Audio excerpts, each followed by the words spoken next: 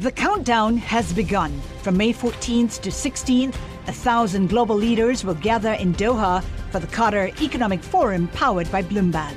Join heads of state, influential ministers, and leading CEOs to make new connections, gain unique insights, and uncover valuable opportunities in one of the world's most rapidly rising regions.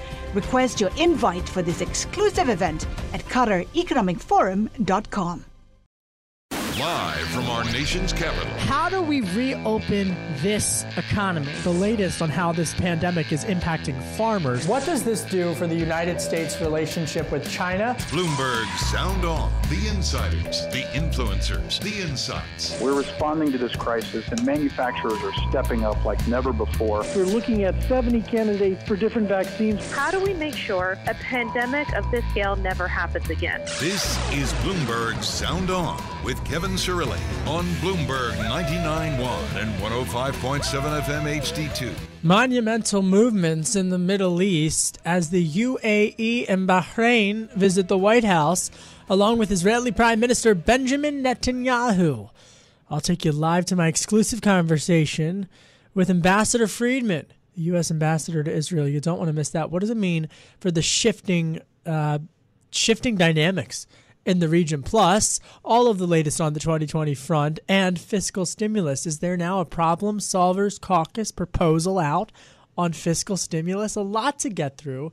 All of that and Oracle, TikTok. Leaders from the United Arab Emirates and Bahrain joined President Trump today at the White House to sign accords establishing diplomatic relations with Israel, becoming just the third and fourth Mideast nations to formally recognize Israel. Here's what President Trump had to say about it earlier at the ceremony.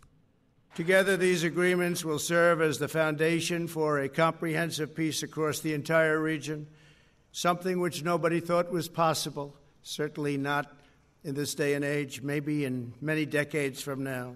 Earlier today at the White House, I spoke to U.S. Ambassador to Israel, David Friedman, about the deal and also about how these new partnerships will allow Israel to reduce their dependence on China. I asked him first how these deals came about. Take a listen. Well, I think they started with a fundamental shift in American policy of the United States standing with its friends, with its allies, regaining trust of its natural allies in the Middle East, and I think of being a very good friend to Israel. And I think these other nations kind of looked at the way our policy was evolving and said, you know, we also want to be a friend of the United States. Being a friend of the United States is a very good place to be in the Middle East. And I think that caused all these countries to come together under common interests. Specifically as it relates to the economy, that was one of the major negotiating chips that were a part of these deals. How did Israel and the U.S. economy, how was that able to bring some of these partners on board? Well, you know, Israel is a first world economy. America obviously is the leading economy in the world. There's so much that America and Israel can offer the Gulf states and vice versa. It's not a one-way street. I think all of these folks have been trying to get together for years and couldn't find the right opportunity, the right dynamic to do so. I think with the president's peace through strength overall policy, it gave everybody the sense that this is the right time. There was some skepticism that the Saudis weren't going to be able to allow for there to be flights. And now that it was just going to be a singular flight and then it would pause. But now the Saudis have agreed to have flights. I mean, what role did the Saudis play in the negotiations specifically with UAE?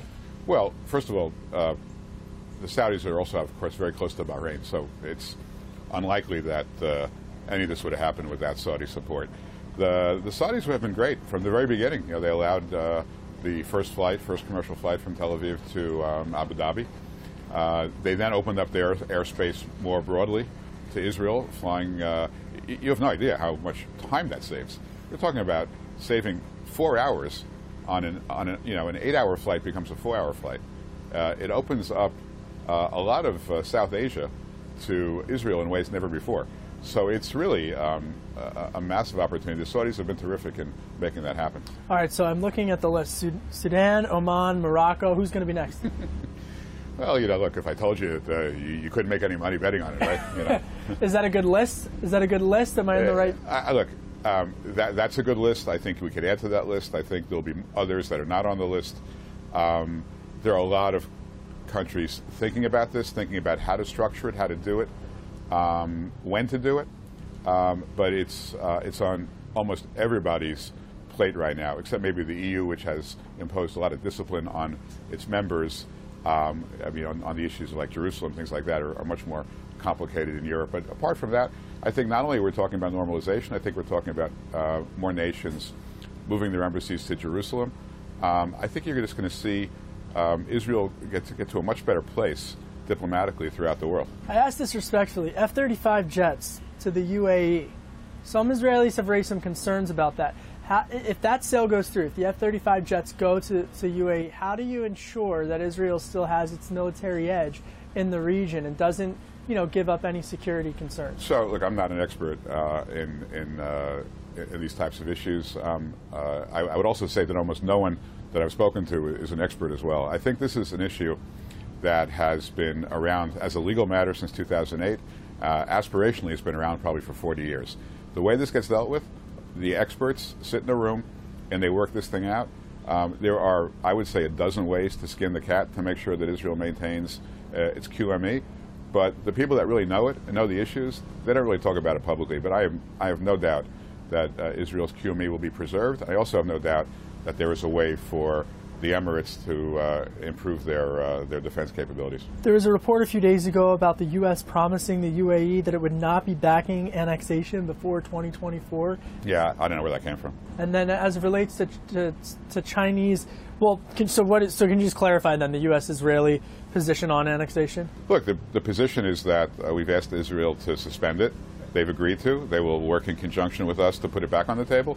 We're focusing right now on booking as many peace agreements as we can, and I think when we've exhausted that opportunity, we'll revisit the issue of annexation. We don't have a hard time frame on it, but it will be delayed certainly as a result of this process. Just two more questions as it relates to Chinese investment, because on the U.S. has raised some concerns about Chinese investment in some pretty sensitive Israeli infrastructure. Do you think the Emirati investment infrastructure might be a replacement to some of that, to that thorny issue? I think you're absolutely onto something there. It's better capital. It's safer capital. I think it's more reliable capital. I don't think it comes with as many strings attached or as many risks. And I think it's a great opportunity for Israel to maintain the sources of capital it needs without putting itself, its security, or frankly our security, at risk. 4 Gulf Arab states now have agreed to normalize relations with Israel. What message does this send to the Palestinians? I think it sends a message to the Palestinians that the narrative and the politics of victimization and of hate and of terror hasn't worked. They don't have a block on the 22 members of the Arab League that they thought they had for many years, and in fact did have for many years. They need to get on board. The train, as they say, is leaving the station, and they can be on it with, I think, great opportunities, or they can yet again, as Abba Eban used to say, they never miss an opportunity to miss an opportunity. This may be the next great opportunity that they may miss. That was David Friedman. He, of course, is the ambassador to Israel for the United States, speaking exclusively with me earlier on Bloomberg Television and Bloomberg Radio at the White House. Of course, he was there for that historic signing of normalizing of relations between Israel as well as Bahrain and the United Arab Emirates and the United States. Clearly, a massive shift in geopolitics, and just how quickly Bahrain joined right after UAE. I think there are a couple of takeaways from that conversation. The first and foremost is what he had to say about Saudi Arabia and how the Saudis really had been working with all of the parties involved as it relates to that. But then also, I think, I don't want to rank the points here, but another key point that was just made in that conversation was China. And how Emirati investment might be better, a better place for Israel than China. It's remarkable. It's a really remarkable shift, especially when you think about just how volatile that region has been. Coming up, we're going to talk domestic politics. We're also later on going to check in on the wildfires just ravaging the West Coast. We've got an advisor to Gavin Newsom. Governor Gavin Newsom is going to join us. You don't want to miss that. And, of course, we'll get the latest on the markets as well as Oracle getting that TikTok deal. Oracle. Who would have thought Oracle? I mean, now they're going to be on the smartphones of all of these millions of American teenagers. Oracle. That's coming up next. Download the Bloomberg Sound On podcast on Apple, iTunes, at Bloomberg.com, or by downloading the Bloomberg Business app. You can also find me on radio.com, iHeartRadio, and Spotify. My name is Kevin Cirilli. I'm the chief Washington correspondent for Bloomberg Television and for Bloomberg Radio, and you're listening to Bloomberg 99.1.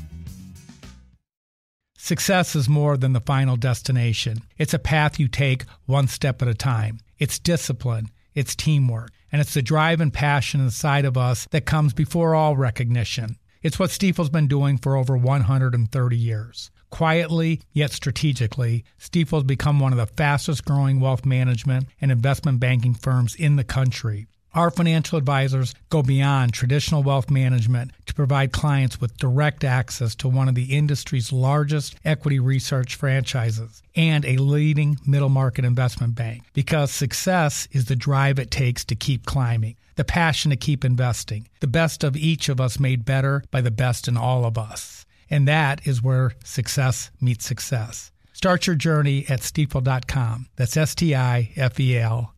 Stifel Nicholas and Company Incorporated, member SIPC and NYSE. This is Bloomberg Sound On with Kevin Cirilli on Bloomberg 99.1 and 105.7 FM HD2.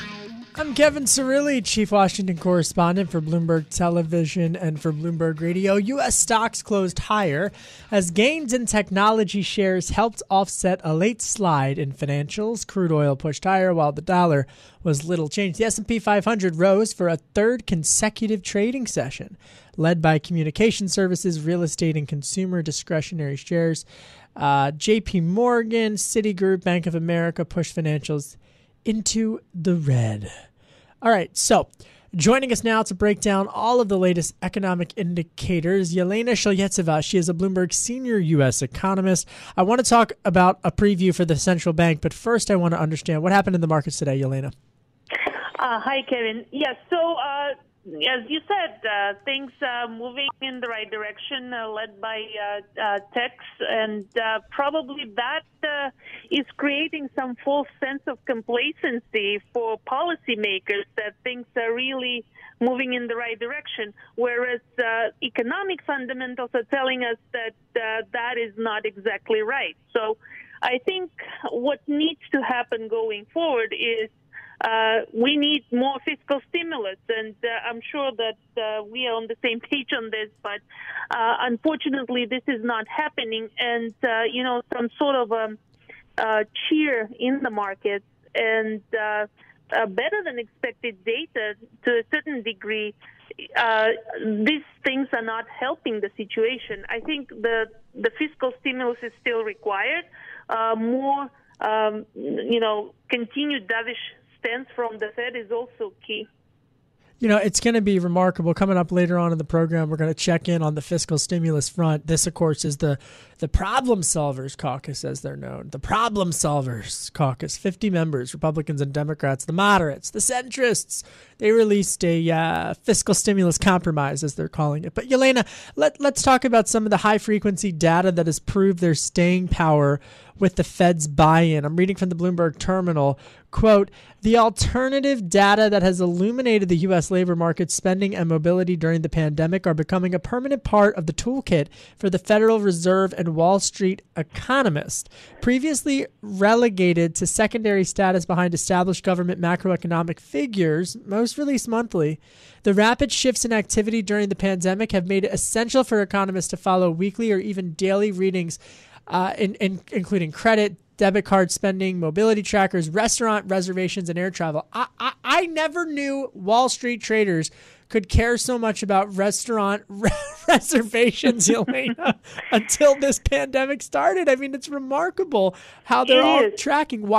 How has data changed during this pandemic in terms of economic indicators? So obviously, the pandemic created a lot of structural changes, including the way we look at the data. But the statistical authorities are looking at certain indicators for a reason, right? There is a well-established suite of different indicators that flow into the GDP accounts, and those will stay. That there are certain reasons for them to be there. They have a long history, and they could be compared along different economic cycles, and those will stay. In addition to that, obviously, a lot of people will start using this high-frequency data. We look at them very carefully as well at Bloomberg Economics. They just help us to get a sense, the pulse of the economy in real time. But I think some indicators will prove more useful than others. Restaurant bookings is one thing that will help us to better understand the services sector of the economy, which we usually get with a significant lag. We have a better sense in real time about goods spending, so to say from retail sales report and such, but not so much on the services sector of the economy. But I think looking at a broader picture will be useful going forward. It's really remarkable, especially if you're a data guru. And Fed Chair Jay Powell said during a virtual press conference on July 29th, he said, quote, "What we think of as sort of non-standard high-frequency data, that's become a very important thing." Because, Elena, I mean, you know this better than anybody. Wall Street was estimating the job gains and losses during when all this first started happening in March and April, and they were wildly off the mark. I mean, and no one knew how to track it. So now they're tracking restaurant reservations and everything. And even some of the big banks are literally funneling in. When you swipe your debit card or you tap your debit card or your cell phone gets scanned, they're tracking that in order to see, hey, how is this economy moving? Explain to me what the St. Louis Fed did, because they made their own model estimating employment changes with everything from Homebase, a scheduling tool, used by 60,000 U.S. businesses and 1 million hourly employees. I didn't really follow this, but they've got their own data, the St. Louis Fed. Well, the different regional Feds have their different models in terms of, even looking at different inflation indicators, such as trimmed means and everything, which are a great addition to the traditional tools. But once again, the Bureau of Labor Statistics have the establishment and the household survey for a reason. It's a very broad sample, and it's a very well-established technique and methods. So, and again, the purpose of traditional data is to be able to compare it over time. So I think that's a very important, determinant of the traditional data. But then again, obviously the technology is changing, and we can do a lot of different things in real time, and that's a great benefit. And I think some tools will prove better than others, and including the St. Louis Fed. So on the theme that you touched upon, and that really close to my heart as a forecaster, I think we cannot blame economists for missing on the forecast so badly because of such an unprecedented nature of the crisis. In fact, we will see the Fed revising their forecasts tomorrow, I think, in the summary of economic projections to quite a significant degree. I think they will upgrade the forecast for this year by at least 1 or 2 percentage points for the year as a whole, and they will probably downgrade 2021 because of the data coming in better than expected and the markets telling that everything is fine, but everything is not fine. And I think that the fiscal cliff that we observed back in the end of July, will some will materialize in the data going forward. It's just going to be quite a lag between then and between we will start seeing income deteriorating. And we'll talk about the Fed and what we get from the Fed tomorrow. Yelena, before I let you go, what's going on with the Oracle TikTok deal? We're awaiting the CFIUS national security check that's supposed to be completed any hour now. But Oracle, big day for Larry Ellison. Quickly, in like the less than a minute we have left. So, unfortunately, I cannot speak about particular companies because I'm a macroeconomist. So I will just leave it there. I respect that. And I want to say something, Yelena. The way you feel about economists and the way you stood up for economists with the data, that's what pollsters have to do, because they all blew it in 2016. Now, I'm not saying economists blew it, because this is unprecedented. But all the pollsters, they're like economists. They should take pollsters and battleground states should take a page from economists and shift how they get the data. They got to figure out how to get better data. That's what the economists are doing. They're looking at restaurant reservations. I don't know. I'm not a pollster. I'm just Kev. Thank you, Yelena. I appreciate your time very much. My pleasure. And we'll check in with you later. That's Yelena Shelyetseva. She's a Bloomberg senior economist. I'm Kevin Cirilli, Chief Washington Correspondent for Bloomberg Television and for Bloomberg Radio. More coming up next. You're listening to Bloomberg 99.1.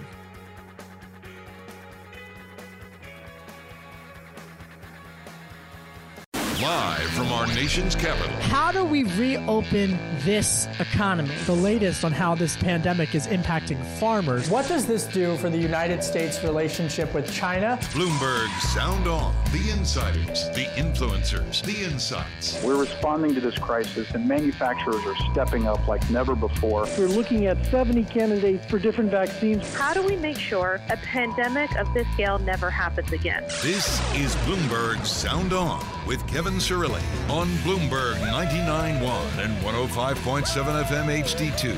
Shifting geopolitical tensions in the Middle East as UAE, Bahrain visit the White House along with Israeli Prime Minister Benjamin Netanyahu. We'll take you to the latest on the geopolitical front. What does it mean for China?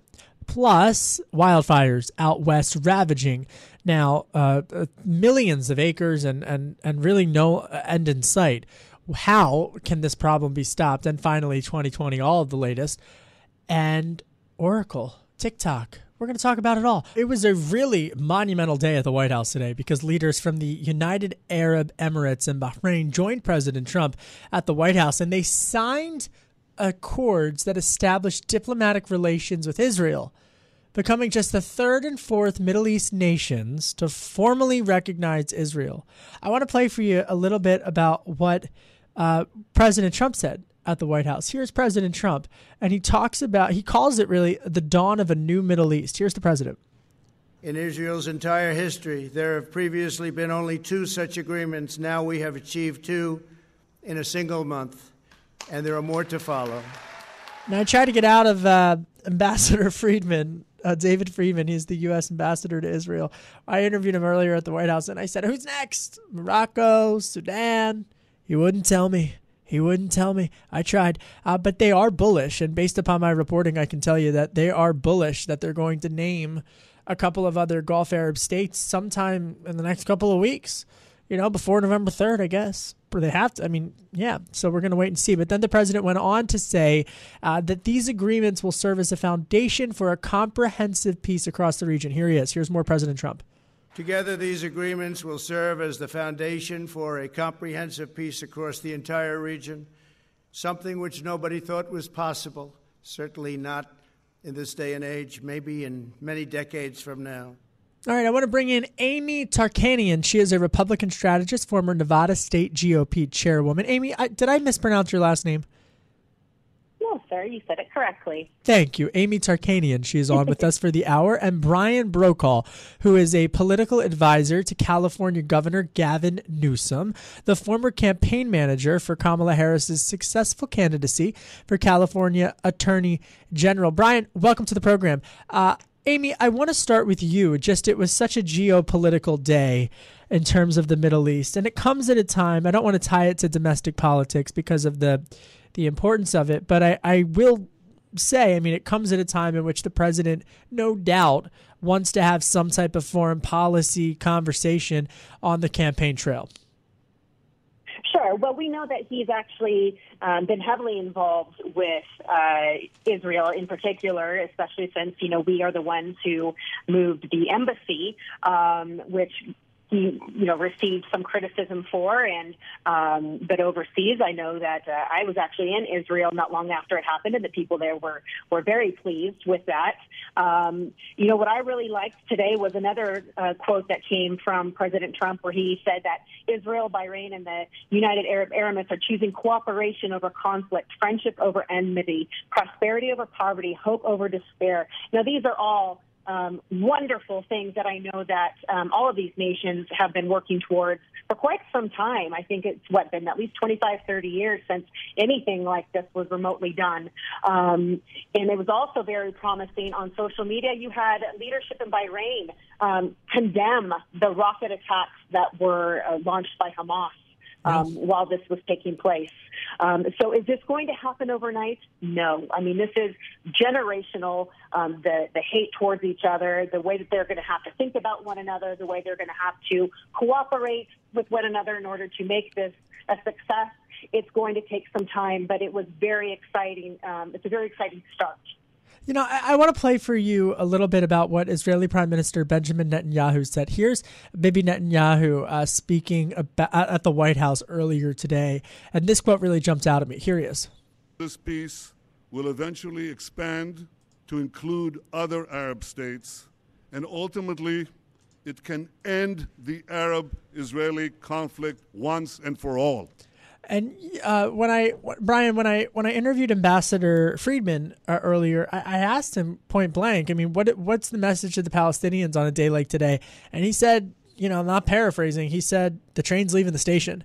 And so for the Palestinians, I mean, now you've got 4 Gulf Arab states and the Saudis giving their, behind the scenes thumbs up for all of this normalizing of relations, not to mention how it kind of pushes Beijing out of the way in terms of investment. And, I mean, it's really quite remarkable, but it goes in contrast because if you believe the notion that a driving force for these Gulf Arab states coming to the negotiating table is because of the U.S. withdrawal from the Iran nuclear disarmament deal, but Democrats are saying that they're advocating for that. I mean, how will that go on from a geopolitical sense, Brian, on the issue of Iran? Something that the Europeans want the U.S. to stay in, but the Gulf Arab states are saying, we actually kind of like that the U.S. pulled out.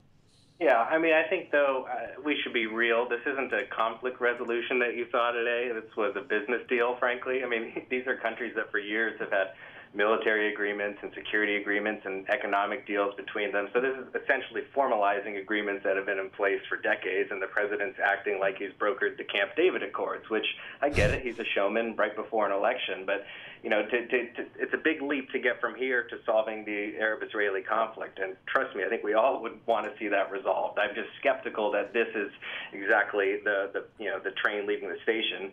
The truth is, these forged agreements between Sunni Arab states who all have a common enemy against Shiite Iran. So, and Iran is closer to a nuclear bomb today than it was when Trump took office. Do you think that should Biden win the election, Brian, do you think that some of these agreements will hold, or do you think it's back to the drawing board? I mean, that's what's really interesting is the timing of this. No, I assume that Biden is going to work even harder to achieve peace in the Middle East and broker a deal between the Israelis and the Palestinians. I assume these deals would hold beyond a Trump presidency. I just think it's, again, I'm not going to poo-poo a peace accord. That's wonderful, but I'm not sure this is as monumental of an achievement as he's claiming it is.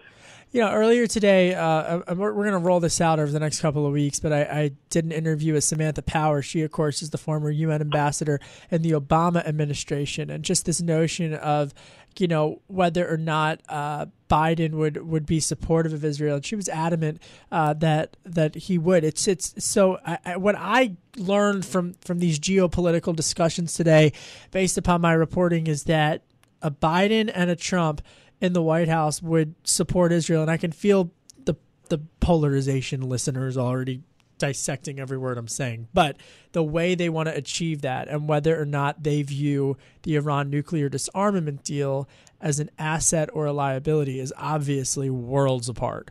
And so whether or not, so Samantha Power made the argument that bringing the Europeans to the negotiating table would help in terms of the balance in the region.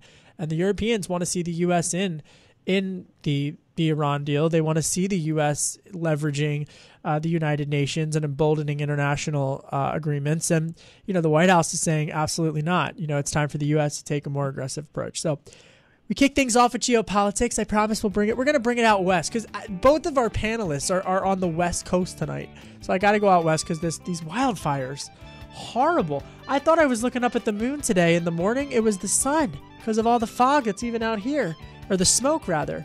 That's coming up next. I'm Kevin Cirilli, Chief Washington Correspondent for Bloomberg TV and Radio. You're listening to Bloomberg 99.1.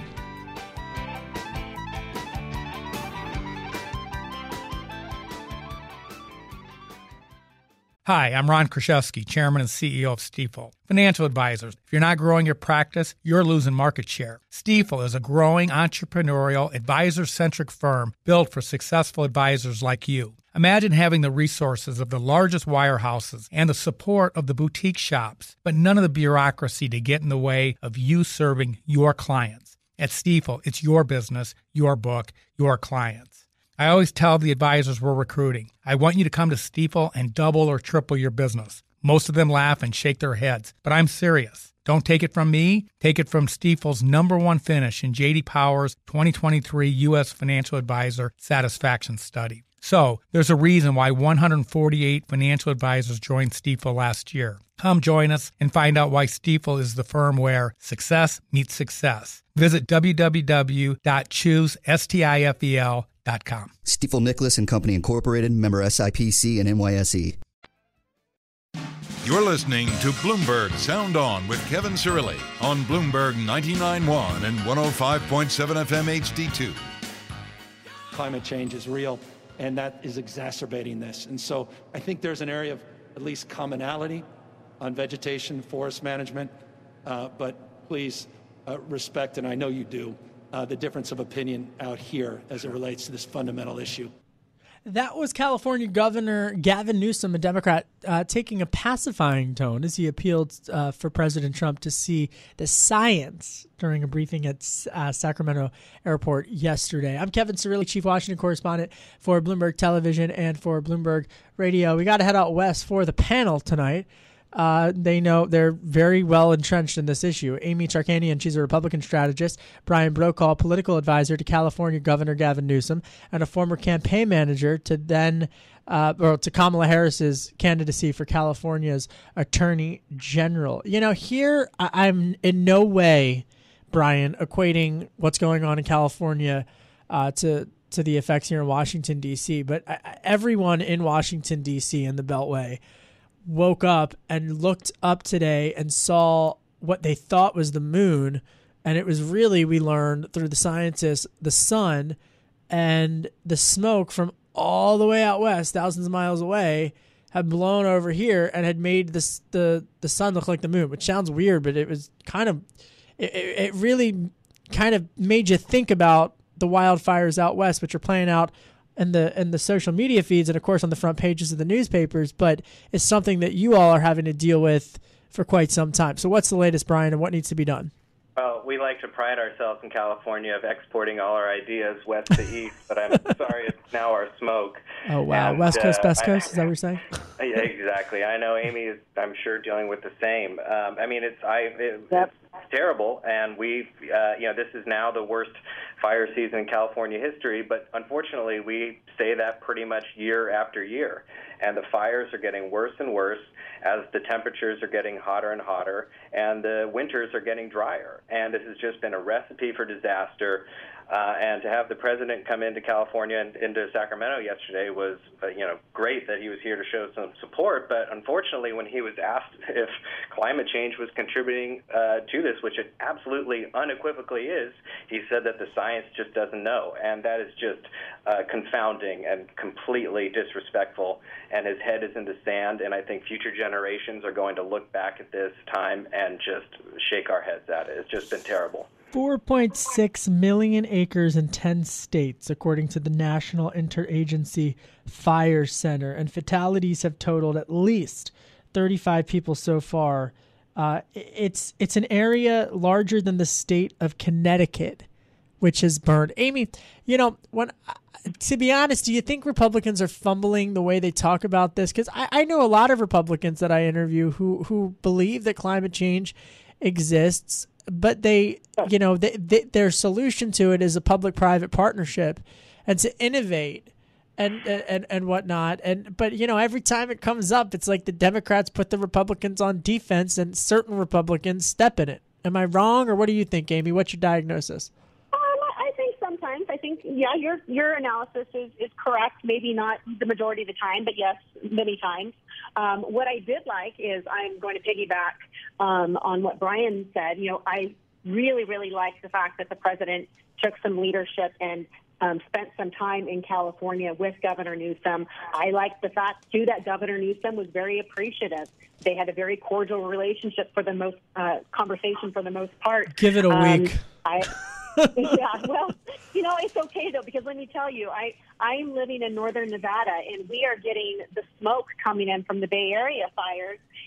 It has been so bad here for the last few weeks that you cannot see the massive mountains that are literally right behind my backyard.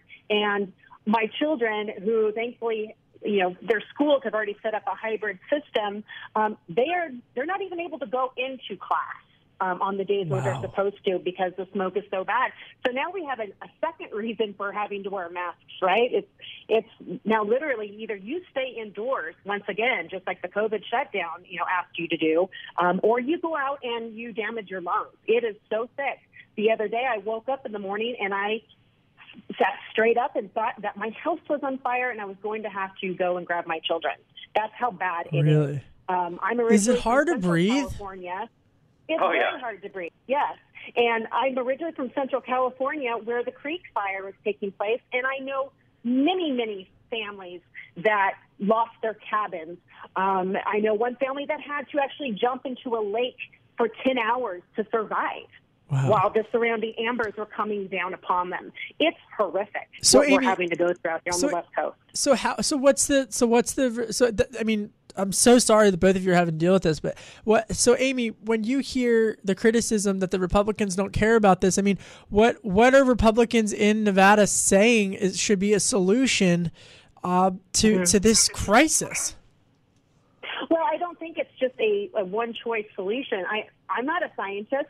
I am also not a climate change denier. I do believe that we do contribute to Mother Earth's problems to some degree, but also maybe there is force mismanagement problems too. I think literally we need to take all of these possibilities and take a good hard look, and hopefully that would be the answer. It's not just going to be a one solution, one area solution. Brian, we only got like a minute left in this block, but I want to give you a word on this, because the Journal reported today that 5 wildfires that are burning right now in California, get this, they are already among the top 20 largest fires recorded in California's history. I know you do work with some of the firefighters out there. There's more than 16,000 firefighters who are working on this problem in California. This is massive, massive. Yeah, and what's really scary is that we're barely into fire season. The previous fire seasons, the deadliest, most damaging fires came in September, October, and November. And so, we've got a long road ahead of us. And, when COVID came around, the one bright side was that many of us had N95 masks in the house from the campfire 2 years ago. So we've been dealing with this for a long time. We're just repurposing those masks, unfortunately. And, yeah, you're right. They're getting double use. It's a serious issue that I really hope people in Washington take note of, because this is not just a California or Nevada or West Coast issue. This is something that we are going to be seeing all over the country as the climate changes. It's going to look different in different places. It's not going to be wildfires. Sometimes it's going to be hurricanes. It's going to be other natural disasters. Yeah. It's going to get worse. This should really jolt everybody awake. All you got to do, folks, is look up into the sky to find the truth of what's really going on. And coming up, we're going to check in with Congressman Andy Levin. I'm Kevin Cirilli, Chief Washington Correspondent for Bloomberg Television and Bloomberg Radio. We're going to check in with him on the fiscal stimulus, the Problem Solvers Caucus. What do they have? They have a deal? You're listening to Bloomberg 99.1. You're listening to Bloomberg Sound On with Kevin Cirilli on Bloomberg 99.1 and 105.7 FM HD2. I'm Kevin Cirilli, Chief Washington Correspondent for Bloomberg Television and for Bloomberg Radio. We got some fiscal stimulus developments today. Never thought I'd say that. We got some fiscal stimulus developments. And really what happened was the Problem Solvers Caucus, which is a bipartisan group of lawmakers, the Problem Solvers Caucus, chaired by Congressman Gottheimer as well as Tom Reed, a Democrat from New Jersey and a Republican from New York, respectively, unveiled a $1.5 trillion fiscal stimulus proposal. It would have the weekly unemployment benefits at $450 a week, significantly lower than what the Dems want and higher than what the Leader McConnell wants, and is about $500 billion for the state and local allocations. So joining us now to talk about whether or not this thing has a shot in heck is Congressman Andy Levin. Congressman Levin, welcome back to the program, sir. Great to have you with me. Does this thing have a shot? Well, I don't know. We'll see. We welcome all proposals, that's for sure. But we're in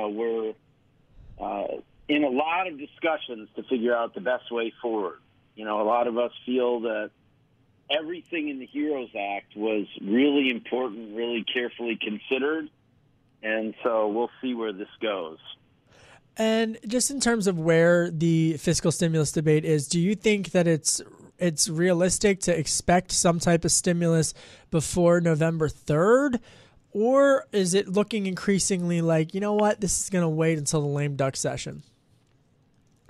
I'll tell you what. When we passed the HEROES Act on May 15th, 4 months ago, I felt like, wow, this is late because our schools, which desperately need help, their fiscal years typically start on July 1st, often some of them June 1st. So I thought we were just doing it at the last minute then. So I'm just outraged it's taken this long, and I think a lot of us are really determined to get a package done that does justice to the needs of the American people in this incredible time of crisis before we leave. So we'll see. So far, the Senate hasn't been able to pass anything, and the administration hasn't negotiated with us real seriously. So hopefully we'll get something done. And in terms of just this, before we talk other topics, but sticking with the stimulus, investors, and I'm always, reticent to lead with that, but investors have really factored in that they really think they're going to get more stimulus, that the economy is going to get more stimulus. And leave Wall Street out of it for a second. Fed Chair Jay Powell of the central bank has said, as well as other top Fed officials, that the economy needs more stimulus. And you just have to walk down whatever town you're in, go to Main Street and see how the restaurants have been pummeled by this thing. And small mom and pop shops have been pummeled by this thing. Is it waning? Are the chances waning of more fiscal stimulus, even if it isn't before November 3rd, but in the lame duck? I mean, are the chances waning? Do you feel that Republicans that you talk to are losing, or are starting to believe that maybe more fiscal stimulus isn't needed the longer the so-called recovery goes on? Well, there's no recovery going on seriously except with people who own stock or something. I mean, and as you say, parents cannot get child care. Workers aren't getting unemployment checks. Every family hasn't gotten a stimulus check for so long.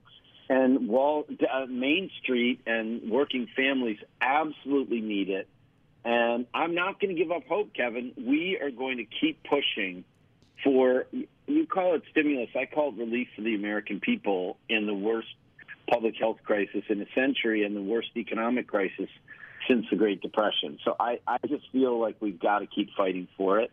And I'm not, frankly, really concerned a lot about what investors think. I'm concerned about my constituents in Michigan's 9th District, the working people who desperately need help, and we're going to do everything we can to get it to them. And I think that's what ends up working out better for investors in the long run anyway. Congressman Andy Levin's on the line. He's a Democrat from Michigan. He represents Michigan's 9th congressional district. It includes most of Detroit's northern and northeastern suburbs. There was a major development today with Breonna Taylor as her family has reached a major lawsuit settlement with Louisville. And I bring this up. They've praised this settlement, $12 million. I bring this up because you, sir, this week you are the vice chair of the House Education and Labor Committee, and you've introduced legislation called Strength and Diversity Act. Tell me about it. Tell me what it does, and why is it important to have this legislation introduced at this particular moment in the national discourse? Well, I think the problem of systemic racism has been uncovered. It involves violence against black people and other people of color, but also it involves segregation of our schools and of our housing. And the Strength and Diversity Act would simply work with school systems all over this country who want to work on desegregation, who want to integrate their schools in creative ways, and help them, give them grants to do that. So it's things like evaluating new policies and evidence-based plans to address racial isolation, get transportation moving, and magnet schools and other tools to bring kids together. Our schools are more segregated today than they were 50 years ago. And students that have predominantly children of color receive $23 billion less than schools with predominantly white students, even though they serve the same number of students. So we really have to tackle this problem if we want every kid to have opportunity. And if, as Justice Marshall said, Thurgood Marshall, in his dissent in the Milliken v. Bradley decision that I spoke about today, if we want people to be able to live together and respect each other, we have to help our kids learn together. And that's what it's all about. Congressman, I want to follow up on something. Congressman Andy Levin's with us. He's a Democrat from Michigan's 9th Congressional District. You just said something that I just want to understand.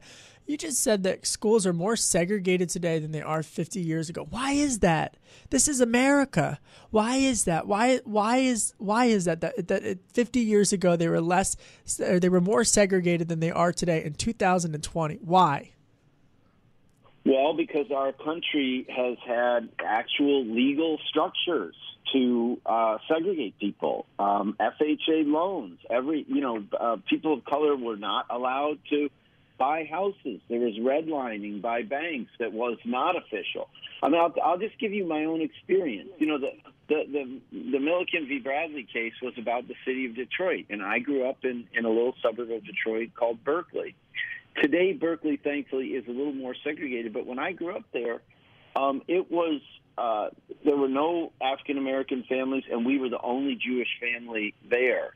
And what's happened is that because of housing patterns and credit and difficulty of getting mortgages and so forth, it's been really hard for African-American families to move into neighborhoods that would have great schools for their kids. And so we have to overcome that if we want to have a just society, basically. And that's what the bill's all about. And just in the minute that we have left, you're also, of course, a member of the Committee on Foreign Affairs, Congressman Andy Levin. Major day in terms of geopolitics in the Middle East. I just want to get your reaction to the normalizing of relations between Israel, the UAE, and Bahrain, and, of course, the United States. Hey, any day that new countries recognize Israel is a great day in my book. Yeah. Moving forward, my big concerns are we really need to achieve a two-state solution, peace between Israelis and Palestinians, security for Israel, and real political rights for Palestinians. And then I'm very concerned about selling F-35s to these countries. I don't want to see the UAE get weapons that would erode Israel's qualitative advantage in weaponry, and I'm very concerned that that's what the Trump administration is actually up to here. All right, Congressman Andy Levin, a Democrat from Michigan. Thank you so much, sir, for coming on and talking about that, all these important geopolitics issues with us. Coming up, what's on the panel's radar? I'm Kevin Cirilli, Chief Washington Correspondent for Bloomberg Television and for Bloomberg Radio, and you're listening to Bloomberg 99.1.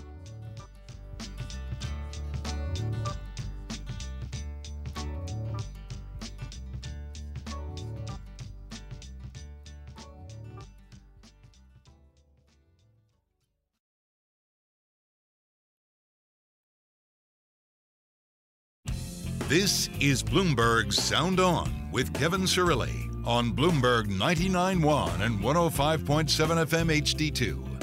I'm Kevin Cirilli, Chief Washington Correspondent for Bloomberg Television and Bloomberg Radio. Tomorrow, we're going to check in with Rick Grenell. You don't want to miss that. I spoke with him earlier today. He is the former Acting Director of National Intelligence. He is also the former U.S. Ambassador to Germany and the former special envoy for Serbia and Kosovo, that deal that happened a couple of weeks ago. He's really in the middle of all of the Trump national security conversations, and so you don't want to miss that. That'll be tomorrow. Rick Grenell in an interview with me. Okay. Joining the panel, it's now time for my favorite part of the program. I hope they let Brokaw know what we're doing, because if not, he's going to be like, what up? Amy Tarkanian's with us. She's a Republican strategist, former Nevada State GOP chairwoman. Amy, great to have you back. And Brian Brokaw, political advisor to California Governor Gavin Newsom, the former campaign manager for Kamala Harris's successful candidacy for California Attorney General in 2010. All right, Bri, the segment is called What's on Your Radar? And I never know why every day I say radar, but I do. It's weird. I can't help it. But it's about what is something that you're following, you're monitoring, that, I don't know, doesn't get a lot of attention and whatnot. So I'm going to let Amy start. Amy, what's on your radar? Oh, goodness. So much. Well, let's bring it a little local and a little national. I love that. We had something new happen here during the shutdown. Our predominantly Democratic legislature held a special session, and during that time, they actually passed all mail-in ballot voting, which is a first for Nevada. But on top of that, and this is something, you know, that the president has been very much against, we hear it on a regular basis, is all mail-in ballots. That's not necessarily the concern. I will tell you, the main concern out here now is what's called ballot harvesting. And Brian should be familiar with that because California has already had that in place. And so this is something that's also new to Nevadans. So I think you're going to see a lot of lawyering up here in the state of Nevada. And so I'm very interested to see how this all plays out because this was against the law here in Nevada 2 years ago. So what is for those who don't know, what is ballot harvesting? So ballot harvesting is where, with the voters' permission, you can collect their ballots and turn them in on their behalf. Now, our Secretary of State is the only Republican that holds a statewide office at this time, state constitutional office, and she does not create the laws. She simply implements them. And so she's been given this new tornado, if you will, to handle. And she's doing an excellent job. But a lot of people are angry with this scenario. So she tried to calm the situation down and recommended to our governor to call the special session back. And anyone who collected and turns in 10 or more ballots would need to register with her office, showing what kind of background they may be affiliated with, if they're a lobbyist, for example. But he turned that down. So that really infuriated a lot of voters in Nevada. You know, this whole dynamic of the volatility in the November 3rd election, it could potentially be the most litigated presidential election in United States history. That's what they're saying. I mean, and already, we've been talking about this for quite some time. You might not know, back when I was a kid, it was you stay up late, you get out the popcorn, you have the pizza, and you watch the returns. You stay up late. Who's president? And maybe you don't know until early in the morning or something. But hey, folks, this isn't a football game, okay? I mean, the increase in mail-in voting. It's not like there's a fourth quarter, time runs out, we have a president. the increase in mail-in voting might mean that this thing could take days, weeks, dare I say months. And it's opening up. Get out the Constitution. I said it yesterday to the surveillance team. Get out the Constitution, because the Constitution declares when the inauguration is, but the Congress decides when the Electoral College votes. And that Electoral College vote could be very, very interesting as we navigate through the patchwork of regulatory quilt that is mail-in ballot voting. All right, that's a great one, Amy. Brian, what's on your radar? I mean, I've been fascinated to watch and see how the Biden campaign has deployed my old friend Kamala Harris, because the first few weeks after her selection, she was largely doing what the rest of us were doing, which is spending a lot of time on Zoom, and for her that meant fundraising and doing TV interviews, but they really hadn't put her out there on the campaign trail yet, and that started to change over the last couple of weeks, where she went to Wisconsin to meet with the family and Mr. Blake, and then she was in Miami as well. And then today she's actually in California with Governor Newsom touring the wildfires. But it's going to be interesting to see if they send her to swing states, to which swing states, how they use her. And she's somebody who really enjoys being out on the stump, and she's great at retail politicking. It's how she came up in the world in San Francisco. So I hope they do take advantage of her skill set and put her out there more. Yeah, that's got to be frustrating. I mean, she does. I mean, there are certain politicians who love the campaign and certain politicians who just don't. I won't say the ones who don't, but I will say the ones who do. Senator Kamala Harris, whether you agree with her or disagree with her, she loves to campaign. I mean, she loves it. So, I mean, it's got to be kind of she's got to be the dynamics of a virtual trail have got to, I don't know, it's got to be frustrating. I will tell you that within 10 to 15 minutes before the president hit the stage on his first rally here in Nevada, the Biden-Harris team released a press release that she was going to be visiting here today. So I don't know at what time she was supposed to be here, but she's also supposed to be in Nevada, which is a swing state. Wow. Very, very interesting. The other thing to keep in mind is that, with all due respect, the Democrats seem to be a little bit more respectful of the fact that we're in the middle of a global pandemic and we aren't holding these giant rallies with people that the President Trump seems to be thinking is a good idea. So it's a lot more difficult. You can't just send the candidates around the country on fly-arounds with large events like we have historically. So I think we're taking a much more responsible approach, but it definitely hinders the ability to do traditional retail politicking. All right, here's what's on my radar, because I'm a giant nerd, and we haven't talked about outer space in a while, and I want to.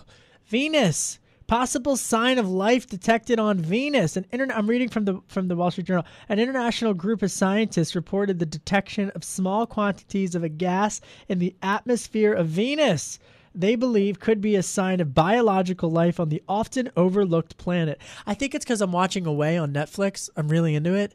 And it got me thinking about Mars and everything. And Hilary Swank is magnificent in this series. I don't know if you guys have watched it. It's from the creators of Friday Night Lights, which is a great book, Buzz Bissinger. Then they made it into a movie and a TV show, and Parenthood. But it's also got this whole Jeff Bezos, SpaceX, or no, I'm sorry, the SpaceX, Elon Musk, SpaceX. Don't tell Jeff Bezos I said that. On all this technology. So then they have in the New York Times that Rocket Lab may be able to send a small spacecraft to probe the clouds of Venus long before NASA or other space agencies are able to do so. Elon Musk wants to settle human on Mars with his rocket company SpaceX. Jeff Bezos wants 1 trillion people living in space, but the chief executive of one private space company, Rocket Lab, says that they're approaching space exploration differently and they aim to play a part in the search for life on Venus. So Axios had this today as well. We've been focusing on Mars, but maybe Venus. Maybe they're out there in Venus. Do they have wildfires there? I might be interested. Send me up. I say it all the time on the show. If you're looking for a reporter to send into space, the name's Kev. Thank you to Brokaw. Thank you to Tarkanian, Amy Tarkanian, and Brian Brokaw. Thank you both for spending the hour with me. That does it for me. Rick Rennell tomorrow. I'm Kevin Cirilli, Chief Washington Correspondent for Bloomberg Television and for Bloomberg Radio. Maybe they're sending me to space next. Who knows? You're listening to Bloomberg 99.1.